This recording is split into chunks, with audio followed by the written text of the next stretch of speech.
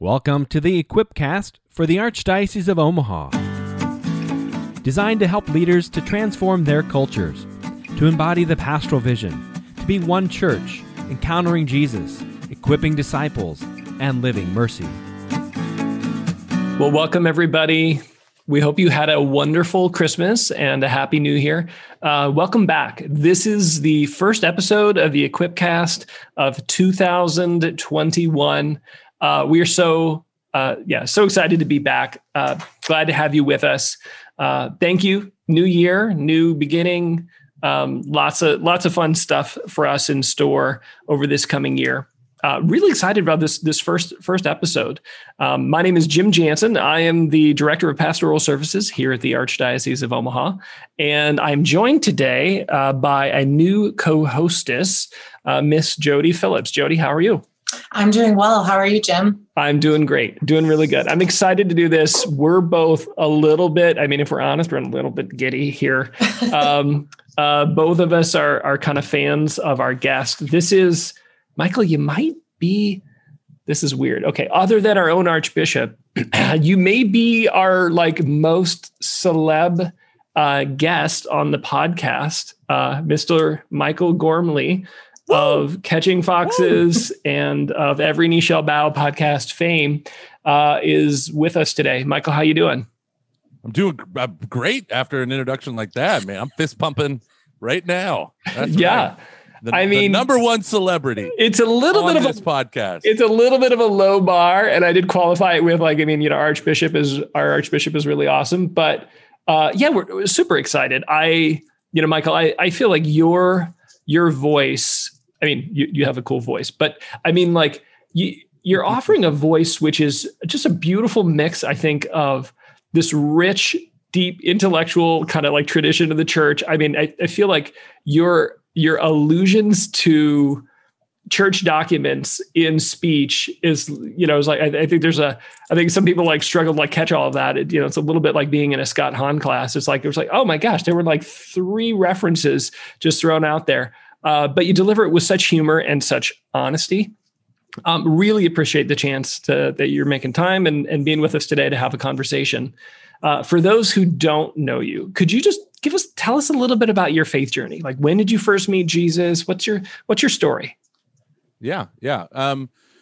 So my parents were from inner city Philadelphia, born and raised on the playground is where they spent most of their days. And my dad worked the day he turned 18. His mother, I think he was still a senior in high school, his mother pushed him out the front door with a new pair of khaki slacks, $100 bill, and a hope that he'll make it.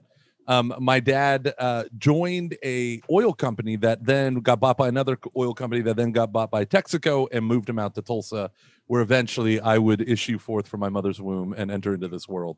So I was raised in Oklahoma by 2 hardcore inner city Philadelphia folk.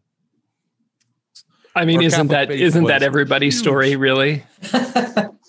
Yeah, that is. It's the great American tale. But it's funny, this little parish is a Franciscan mission church, a Capuchin Franciscan mission church from Poland, because troops from Broken Arrow, Oklahoma, liberated the Nazi concentration camp that the men who would become the pastors of the church were being held prisoner.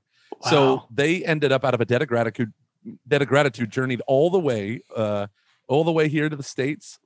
They built a sanctuary that was 10 feet by 20 feet wide, and then the Ku Klux Klan started burning crosses in front of it in the 1950s and 60s. Mm.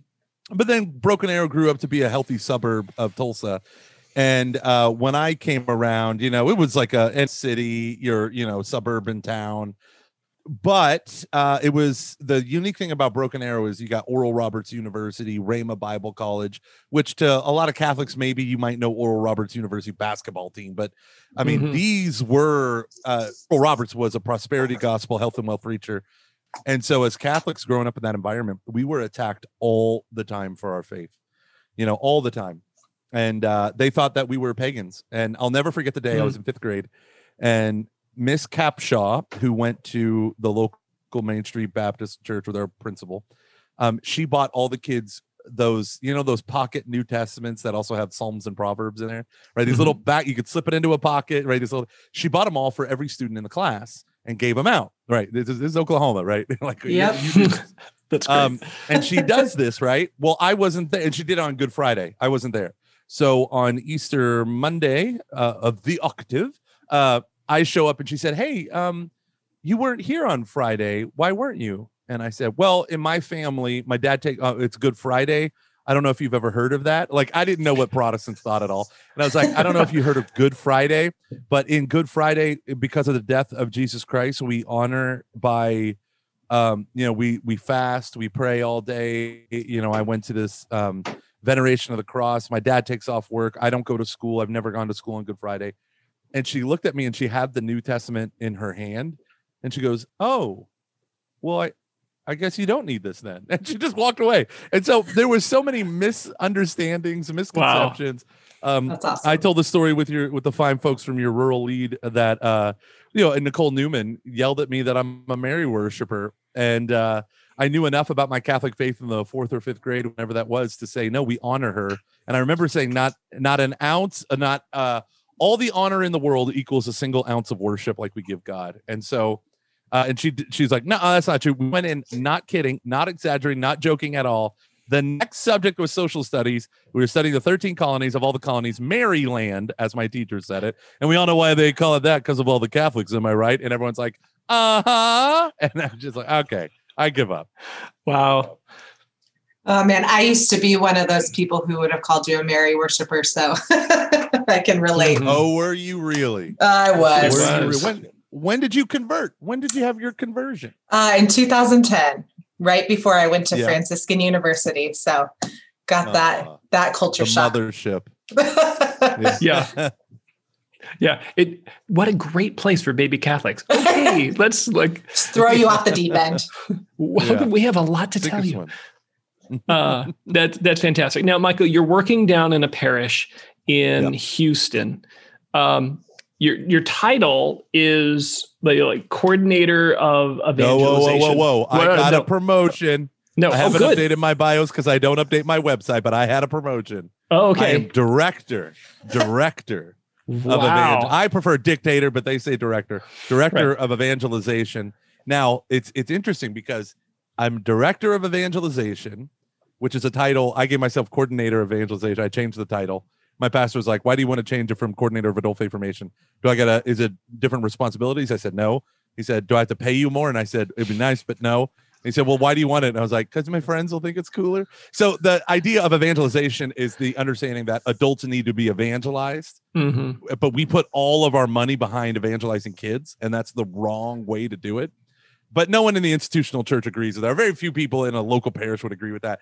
So, I mean, even if they understand it conceptually, the idea of not having a regular CCD program with 1,000 catechists, which is what we have at our church, no one can comprehend, how do I do that for adults? Like, oh, make all the adults come, keep all the kids at home, and we'll do the catechesis for the adults. But no, so my whole thing is constantly holding up to the church the fact that she has plenty of sons and daughters that need evangelization.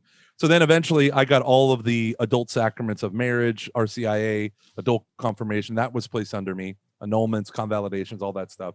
And then now I'm about to take over all of elementary faith formation, which was an area that I wasn't going to run. So now I'm a DRE. I am the guy. I go from being this edgy outsider to now I'm just a handsome DR. You're super mainstream. So, I mean, dictator is not that far off as your. I know. That's great. So, Michael, I mean, you just ripped it open. We're in it. Yeah. Talk a little bit about, because you just made passing reference to the call of the church to prioritize adult evangelization and catechesis.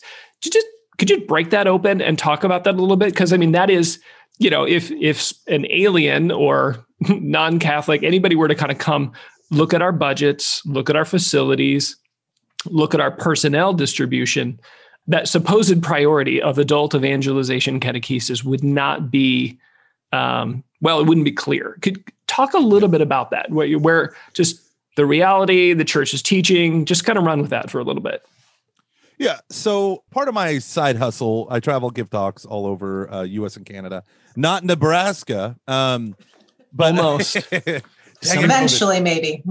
One day. But I go all over and I speak in Catholic schools. I speak in colleges and parishes and dioceses. And one of the similar things that I see the more I go into the US and Canada is that the idea of adult faith formation is, here's a Bible study and you're done. Or, you need a sacrament, here's sac prep and you're done. And the problem with that is the outcomes that we measure tend to be very, very easy to control and monitor, which is attendance at a class. I give you an 8-week class. We measure your attendance at that class. At the end, we'll give you adult confirmation, or you can get married if you've done your time in pre-Cana or whatever you do. And I began to realize that the metric that we need to have is, are people disciples of Jesus Christ? Right? Are they willing to give up their jobs, to give up an hour a day in prayer? Are they willing to do the things that disciples do? Do they reprioritize their money, their relationship with their spouse, their relationship with their kids, whatever it might be? And instead what we do, because that's a difficult metric, that means I got to know their lives. That means I got to know things going on with them and about them. And when you read Pope John Paul the Great, when he wrote Catechesi Tradendae, and I would encourage this is like hammered into every catechism major in Franciscan, CT 19, CT 20. You had to read it over and over and over and over again. And in Catechesi Tradendae, he talks about that there are people who are, essentially, this is the way I just say it, that they're sacramentalized without being evangelized, or they're catechized without being evangelized. And if catechesis is maturing someone's initial faith in the gospel, but they never had an initial proclamation, where is that initial faith? So what are we maturing? They never said yes, but we're acting as if they've said yes. So at best, we're making really smart baptized heathens, right? At best, right? We're getting people to agree with the church, and agreement is not the assent of faith. Agreement is not submission. Agreement is not trustful surrender to divine providence. Agreement is none of that. I want people to give their lives, not to me, but to Jesus Christ. And if I have an 8-week class and the only metric is good enough attendance with a positive enough attitude, and you get a sacrament, then there's something fundamentally wrong about me. I'm not trusting that the Holy Spirit's going to work. There's something fundamentally wrong at the parish. We prioritize the wrong things. There's something fundamentally wrong about faith formation and the culture of faith formation in North America when we think this is acceptable. And the problem is that I find over and over again is, and I'm in this boat too, other than offering a class, what the heck else am I supposed to do? Right? Like, I can quantify a class very easily. Okay, so we haven't done enough. We're going to do adult confirmation. We're going to prepare people to go to the Cardinal here in Houston to receive their confirmation. What things do they need to know in order to receive the sacrament in a worthy manner? Well, if you're talking about the average Catholic adult, that answer is the entire Bible in the catechism. Like, what do they need to know? Oh, they know nothing. They know nothing. It shocks me. It shocks me how little they know. But at the same time, God can move mountains with mustard seeds, right? It doesn't take much. You might want to tweet that. God can move mountains with mustard seeds. That is a tweetable line. That is hot, right? That's a hot take. But think about this. So then I begin to look at, I identify their readiness. And the readiness is, do they want to give their lives to Christ? Are they ready to follow him wherever it may go? Do they carve out time in their daily life for personal prayer? And it turns out, for you and I, fancy people who get paid to do this stuff, all these metrics, quote unquote, they're in the rite of Christian initiation for adults. Right? That fancy white book that the USCCB and Vatican or whoever the heck puts it, I don't even know who puts it out. The Forum, the North American Forum, whoever it is. Right? This book, before every stage, before a different rite is received, it lists the attitudes, actions, and behaviors of people who are going to receive it. So it's like they should be calling on God in prayer. They should know the in broad strokes the outlines of the Catholic Church and her teaching. And when I get these adults who have been going to mass for years for adult confirmation, they don't know any of this stuff. And it scares me, but it also keeps me employed. Hey. That's break down a little bit, because I know some of our listeners they're in RCIA, they're very familiar with that, process, maybe even leading it. Others are not. There's a handbook. On most, if you work for the church, it's hard to not have this handbook on your bookshelf with an acronym. Go for it. What's the acronym? You need, RCIA, right? You gotta have acronyms for everything. Oh, did you take the FTCM for the RCIA? Then you're eligible to get the YMC, the CYM, and the. It's just and maybe you could get certified. Yeah, I was like, can't we be hip like evangelicals are like 328 orange? You're like, I don't know what these things mean, but at least they're like a brand. Okay, so this book basically it outlines the process of becoming Catholic, but not simply from a intellectual point of view, but it talks about the dispositions of heart that are supposed to be happening through this progressive stage, through the progressive stages of conversion.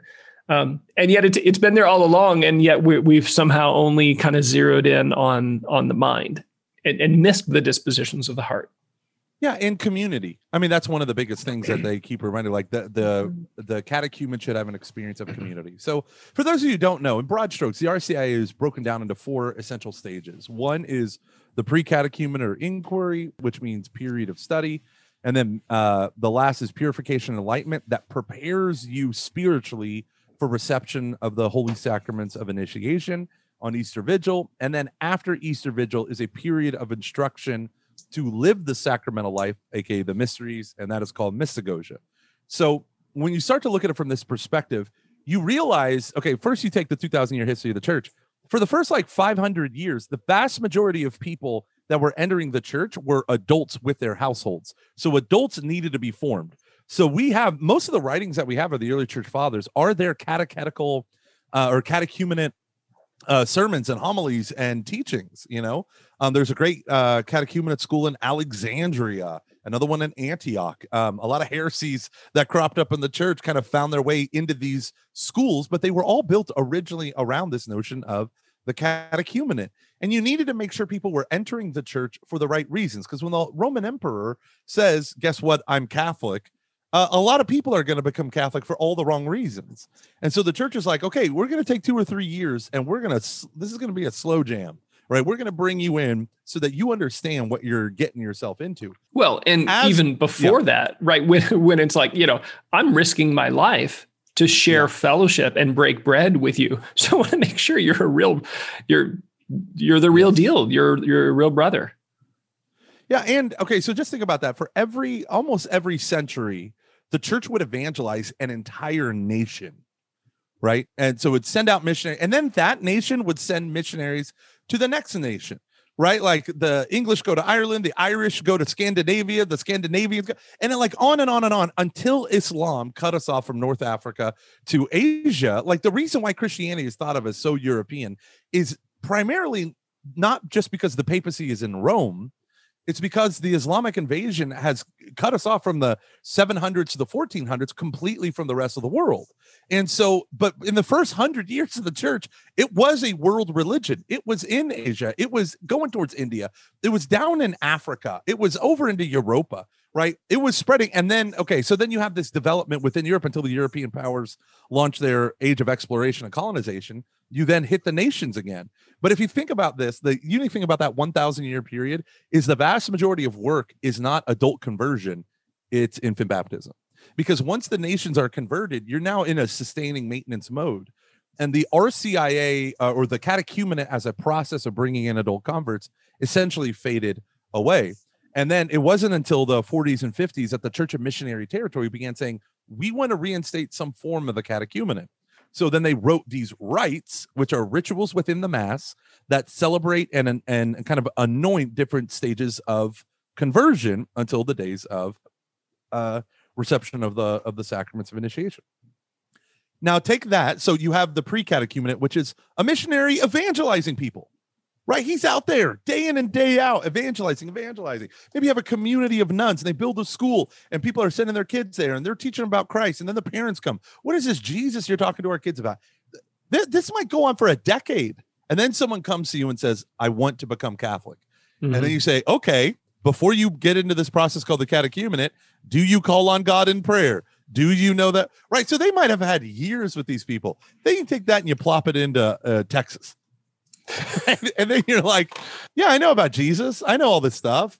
They have these vague understandings, but they live in a Christian or post-Christian society. So that pre-catechumenate is, here's 3 classes on, what to expect when you're expecting the sacraments of initiation, right? Like Father Mike Schmitz. Last time I talked to him about it, he did 4 classes. He's like, these are the big temples from within which you got to understand. It was like, specifically who God is against other world religions, to understand the Catholic view of God, to understand the incarnation, to understand faith, your response of faith, and your daily prayer as well as our corporate prayer. Like, if you can understand these 4 things, then you can begin to make the journey into the heart of the church. But for so many of us, we just get caught. It's a school year, a few weeks before August starts, maybe we'll do a inquiry, and then if people actually stick around, we'll do mystagogy. So the RCIA is a fascinating thing, but that's the norm around which the idea of evangelization and catechizing is framed. It's ordered from the sacramental life of the church for the sacramental life of the church, but it's about adults. It's about adults converting. Yeah. Well, Michael, I love what you said there, because there's this, the call to renew the catechumenate, to renew this RCIA process, as we've just kind of given that process an acronym, that came from mission churches, that came from mission territory. And praise God for that, because almost imperceptibly, our neighborhoods, our parishes, our communities became mission territory again.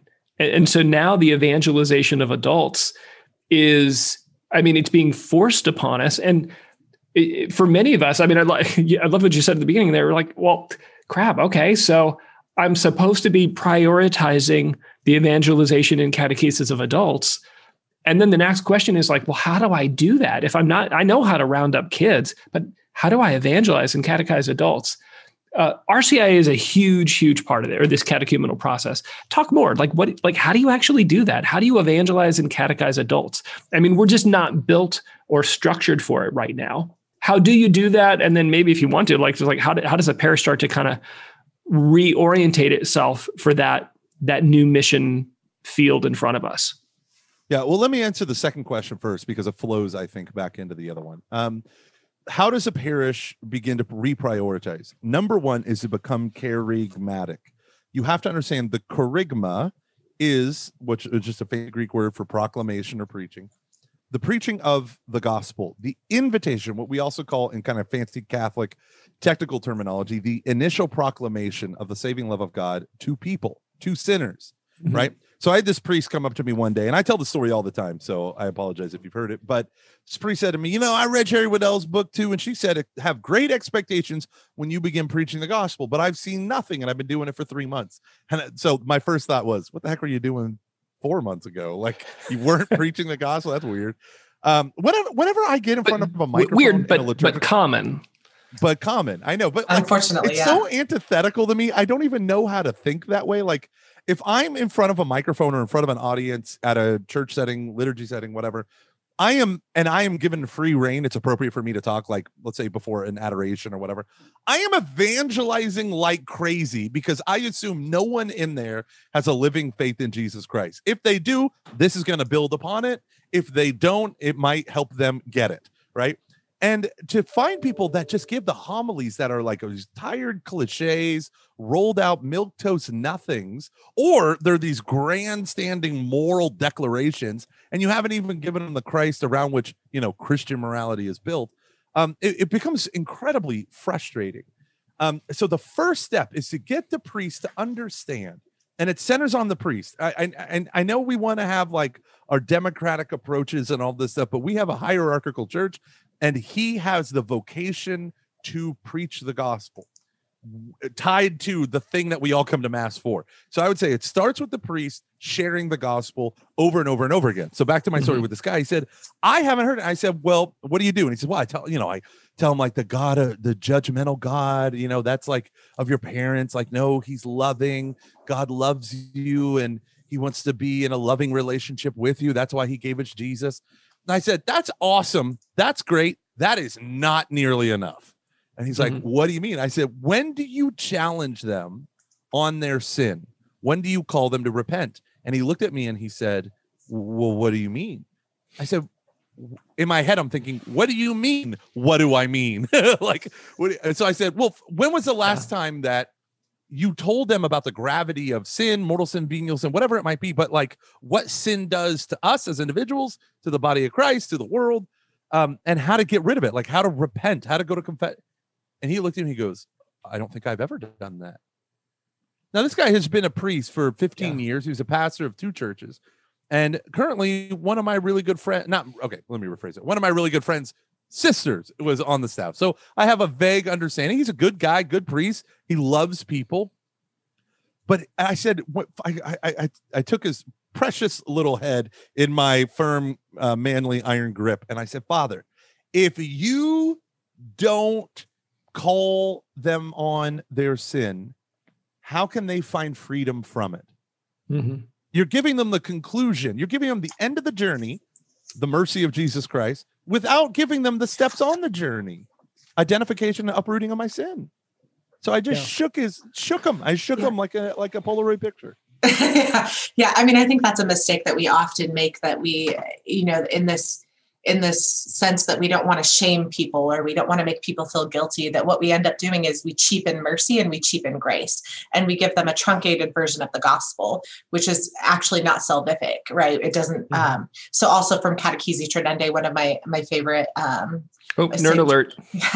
St. John Paul II, he describes the kerygma as the moment when someone is overwhelmed and decides to entrust themselves to Christ, right? I want to be overwhelmed by this salvific nature of Christ, right? Because I'm free of my sin. So we don't want to truncate the gospel. Well, and right. I love that, because if there's a part of the gospel that we tend to sweep under the rug, it's the call to conversion and a discussion of the gravity of sin. The irony is that's what gives it credit, because people who are living apart from Christ, they know they're messed up, and they're trying desperately for some sort of anecdote, some sort of distraction, something to fix this. And when you call it out, when you call out the consequence of sin that they know to be true experientially, and then you say, oh, by the way, there's a solution, that gives credibility. And part of we think that it's going to push people away. And in fact, an honest declaration of the mess and the pain of sin is actually what gives us credibility. Yeah. And let me speak directly to what you said. And I want to give our priests in your diocese courage. It will push people away, but they're not the people who are looking for salvation. They're not the people who are looking for God. This is the thing that we do in the Protestant world. They call it carnal Christianity. We kind of had a little bout with it where we would say, what was his name? Oh gosh, I'm already blanking on the dude. He was a paridi at the council, but his whole thing was anonymous Christians, right? These are people who can somewhat respond, but he ended up walking away from that definition a little bit later, but he coined that phrase. It's this notion of, like, the carnal Christianity, I think, really hits it. It's this notion of appealing to the worldly desires of people to keep the population in the church, right? The Jesuits of the 1500s were not the Jesuits of the 1600s. The Jesuits of the 1600s, there was a distinct spirituality of this carnal Christianity where, you have the Jansenists, you have all this stuff happening, and their goal was just keep the people in the church, keep them close to God, and then maybe something will happen. But there's a lie in the core about that. Because number one, it says that you're the Messiah. You're the one who gets to call the shots as to who is and who isn't in the church. And you're the one that gets to truncate the gospel so as not to offend your hearers. And that's not what we're called to do. St. Paul says we are called to preach the gospel in season and out of season, even if it happens to be an election season. Okay. We still have to be fierce with our gospel preaching. Now, that's number one. Number two is when we seek to create disciples, we follow the footsteps of the master, and you have to do something, people out there. When you're creating a charismatic parish and you want to preach the gospel, you have to look at what Jesus did when he was confronted with the crowds. You have to realize that he didn't care about the crowds as crowds. That's us. That's our ego trip. That's our mentality. Like, I need big number. I mean, come on. I was a youth minister for years, and I would brag that I had 350 kids in my youth group in just high school. Can I tell you this? That 350 kids rarely ever showed up. It was like the first 2 life nights, and then they never came back. And there was more like 200 or 175, your steady, whatever number, and I started saying, let's share a different metric. What's the percentage of registered to actually attend, right? And that's a scary metric. How many people, if you're honest, if you preach the gospel fervently, and I don't mean, people think preach the gospel means wag your finger at people. No, that is a false moralization of the gospel. When you preach the saving love of Jesus Christ and the demands he makes on your life, the full rigor and vigor, JP2, Catechesi Tradendae, the full rigor and vigor of the Catholic faith, when you preach that, you will find some people will leave because they're not here for Jesus. They're here for other reasons. But then you find the people who thought they were there for other reasons realize that they were really here for Jesus. And that's where you give the opportunity to change. And if you are with people and you look out at your pew on Sunday morning, you say, most of these people are skeptics, are seekers, but they're not disciples. You have to preach in a different way. So you take that mentality. How does that flow into something like the RCIA? If you have a culture of kerygma, where the cross and resurrection of Jesus Christ is placed at the center of everything you say, as well as what we do, because it's already at the center of the sacraments, just not explicit because we never talk about it. But if we begin to talk about the death and resurrection of Jesus Christ as the saving action that justifies me and not my work, the Catholic Church condemned Pelagianism and its dirty cousin semi-Pelagianism so many times, but we keep being Pelagians. It was Christ's accomplishment that makes my work anything. So I need to stop resting on my works. And so the reason why this becomes powerful is because when it goes into things like the RCIA, you can talk about God, the creator, creation, incarnation, Israel, Moses, the law, the Davidic kingdom. You can talk about things like sexual morality, medical morality, social justice, all of these things. You can speak to these things with the cross and resurrection at the center of it all. The Paschal mystery is what makes us a people. And if I don't put that in some way and connect every teaching to the Paschal mystery of Jesus, I'm robbing them of deepening their faith, and I'm just settling for agreeing with me for the time being. And we know that doesn't work. Yeah. And, I think the thing that it's important, I think, to take note of, we talk about the kerygma, it's this initial proclamation, right? But it's not the only proclamation, right? So again, I'm going to keep calling back Catechesi Tradendae, and Jim's going to keep making fun of us. Nerd alert, nerd alert. That through catechesis, the gospel kerygma is gradually deepened, right? So kerygmatic catechesis, the new directory for catechesis, keeps calling us back to kerygmatic catechesis, in which the gospel is continuously proclaimed, continuously deepened, because it's the Paschal mystery in which we're deepening our lives, deepening our relationship with Christ. Yeah. Well, Jody, I appreciate that, because I think there's this fear.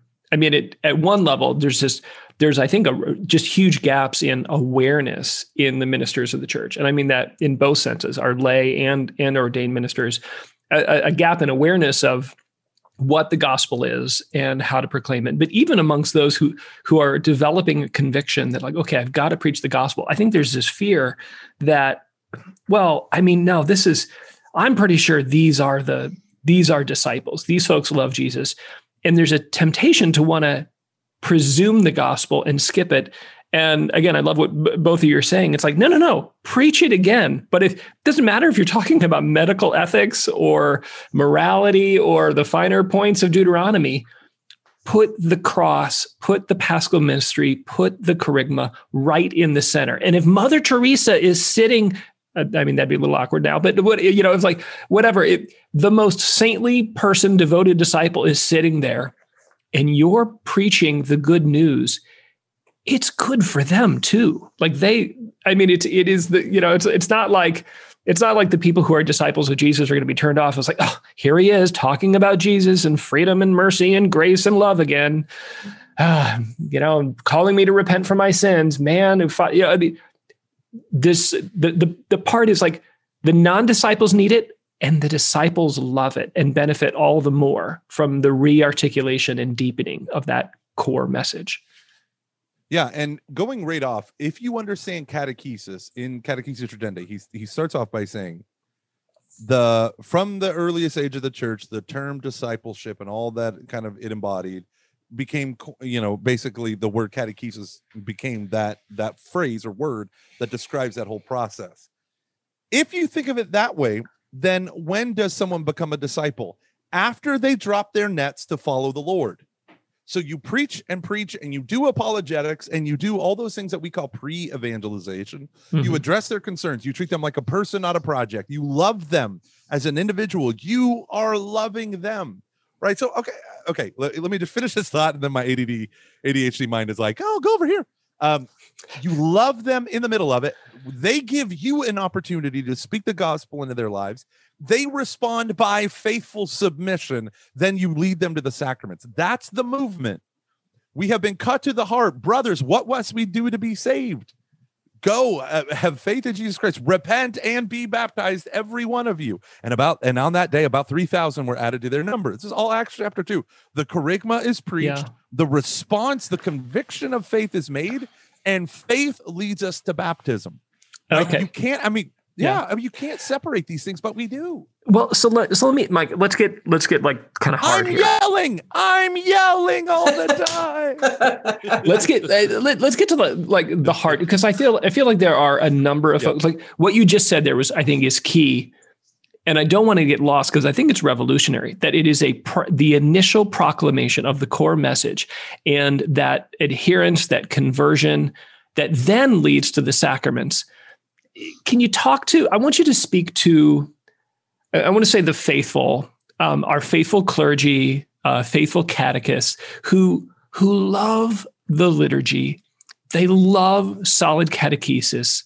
They love that. And they've seen so many kind of like false start renewals in the church, where it was goofy liturgy, goofy catechesis. Goofy is kind of a technical term here, but they saw all that and they're like, okay, I'm going to just say mass beautiful, and I'm going to teach the substance of the faith, and I'm going to do adoration and exposition, and I'm going to do Marian consecrations, and we're going to talk about the rosary. And they bring back everything but the kerygma and the initial proclamation.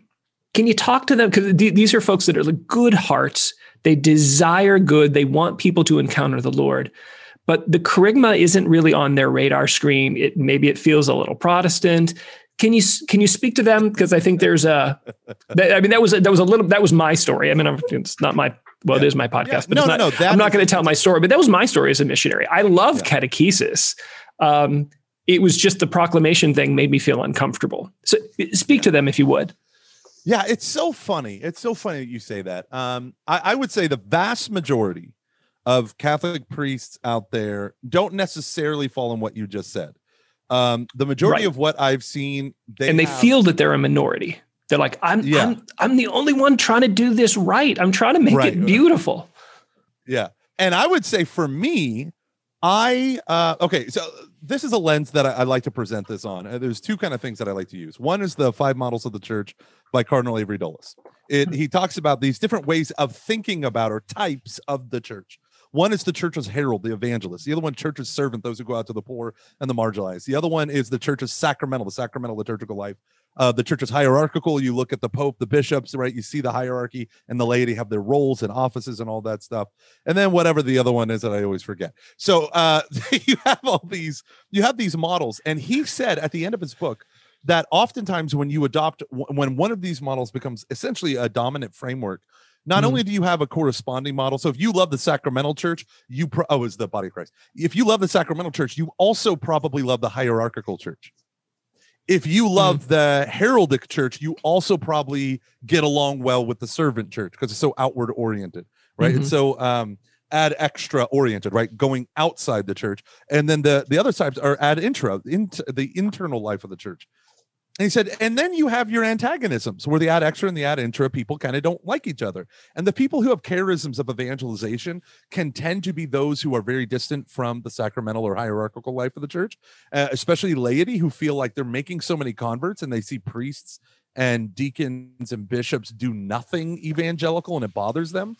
And so what I want to get people to do is to realize that at the end of his book, the second edition, he rewrote an ending saying, actually, he said, I don't believe there's any one model that kind of brings all these together. He actually said, yes, actually there is. It's called the communion of disciples. And if you have a legitimate communion, as understood by JP2, what communion is an interpersonal sharing of one's own life to one another that is characterized by love and not use. What you will end up having is you will end up seeing how the sacramental life, and this is in all the teachings of the church, the sacramental life leads to evangelization because I am formed by my community. And it returns to the community through, I might be going out in service, I might be going out evangelizing, and returns to the sacramental life of the church. Now, to the priest who is trying to be faithful to the general instruction of the Roman Missal, to the traditional practices and devotions, I would say to you this: oh, priest, don't stop. Can't stop, won't stop. Keep going, right? Don't hesitate at all. Acts 2:42 is the second thing I like to use. And this is where I'm going to yell at you tratty priests who rest secure in your traditionalism, and you laity who rest secure in your private devotions and your moral upworthiness, and you don't evangelize or you don't serve. And this also is going to call to task all those flaky priests who think that the liturgy is the handmaiden of the whim of the people, right? Which the Catechism explicitly condemns. Here's the deal. Acts 2:42 gives us no excuse, and it lays out clearly the call. It tells us that the early church grew because everyone was devoted to these four things: to the apostles' teaching the faith accurately, good catechesis, all that stuff; to the apostolic teaching, and to the fellowship, to the breaking of the bread, and to the prayers. Now, all of these are summed up in the Mass, that's true, but they are also distinct things. To preach the gospel, the full gospel truth, the saving truth that saves people's lives, the catechesis that enriches them, all of that stuff. But also the fellowship. Why is it that the people on the right, conservative or traditional Catholics, tend to favor apostolic teaching and good liturgies, the breaking of the bread, and people on the left tend to focus on personal spirituality and to the prayers, or the community stuff, being an inclusive community? Why can't we have all four? Because if you have all four, just because you're really good at liturgy doesn't mean you're allowed to be terrible at community. Just because you're good at community doesn't mean you get to hide the church's teaching. And just because you do that doesn't mean you don't have, you can foster only one type of authentic Catholic spirituality over and against others, right? A truly Catholic church is one that fiercely preaches the gospel and the implications of the gospel in people's moral lives, right? I talk about morality as the way we live the gospel. It's not something other than the gospel. But then when you have bad liturgy, you're engaging in bad catechesis. Like, for instance, here's something stupid that I realized over time. You know, when priests kiss the altar, they're supposed to put both their hands on the altar. Did you know that? I did not know that. As a balance thing, is this a? Yeah, don't fall over, Father, don't fall over. But I don't know I have no idea what the reason is. But so this priest friend of mine, he's godfather to my fourth kid. He's an amazing man. He sends it to this guy in our diocese who's like a stickler for the Roman Missal, and he says, critique my live stream. And the guy's like, oh, within the first 2 minutes, you have like 5 mistakes. He's like, what is it? So he tells him, when you kiss the altar, put both hands down. And so he tells him, like, I don't know if he told him why. He didn't tell me why. And then I saw my buddy, who I never get to see at Mass because he's on the other side of Houston, celebrating my church when our priest got COVID. And you could have heard a pin drop moment he walked in, moment he left, because the reverential devotion to the Eucharist shook people. I mean, people were in tears as he wiped up the remnants of the Eucharist that fell during Holy Communion with someone fumbling over their mask. They dropped the host. I have seen this happen 11 times since Mass have been involved at the liturgy. And what happens is the Eucharistic minister just quickly picks it up and consumes it. And that's it. No purificator on the floor, no getting crumbs, no washing with the holy water, none of this stuff. He gets on his hands and knees and he purifies that area. And I'm telling you, it sounds so silly. But the things that are essential to the church, there are also things that aren't essential, but they support the essential things. They grew up in the Middle Ages and they grew up in the 1800s or whatever to keep the main thing, and these things surround it. So putting both hands on the altar is so stupid to be a stickler about until you see them do the rush, walk up, kiss, whatever. And then you see someone who slows down enough to put both hands, kiss. He's got nothing in his hand. He's not carrying a worship aid. He's focused entirely on his mission as a priest. So this is what I tell people, right? If you love the liturgy, especially the traditional liturgy of the church, right? Whatever it's the extraordinary form, Latin form, the ordinary of the chair of St. Peter, whatever it might be. If you come from a traditional background, that does not give you permission. That does not give you permission to say, well, I'm 100% here. I get to get by with 5% here. And I got into this screaming argument with a priest who said, I'm sick and tired of hearing about community. It's all about community. Put our church in the round. It's all community. And then, so me and him shared that thing. Like, yeah, I agree. It's stupid. But like having churches in the round and ignoring the liturgy and blah, blah, blah. But at the same time, the early church devoted themselves to community. Do you? Oh, no, you're a Lone Ranger priest. None of your staff gets along with you, right? Because you're a stickler for this one thing, but you're cold. I have been in churches that preach the gospel effectively, but they're the coldest people on the face of the earth.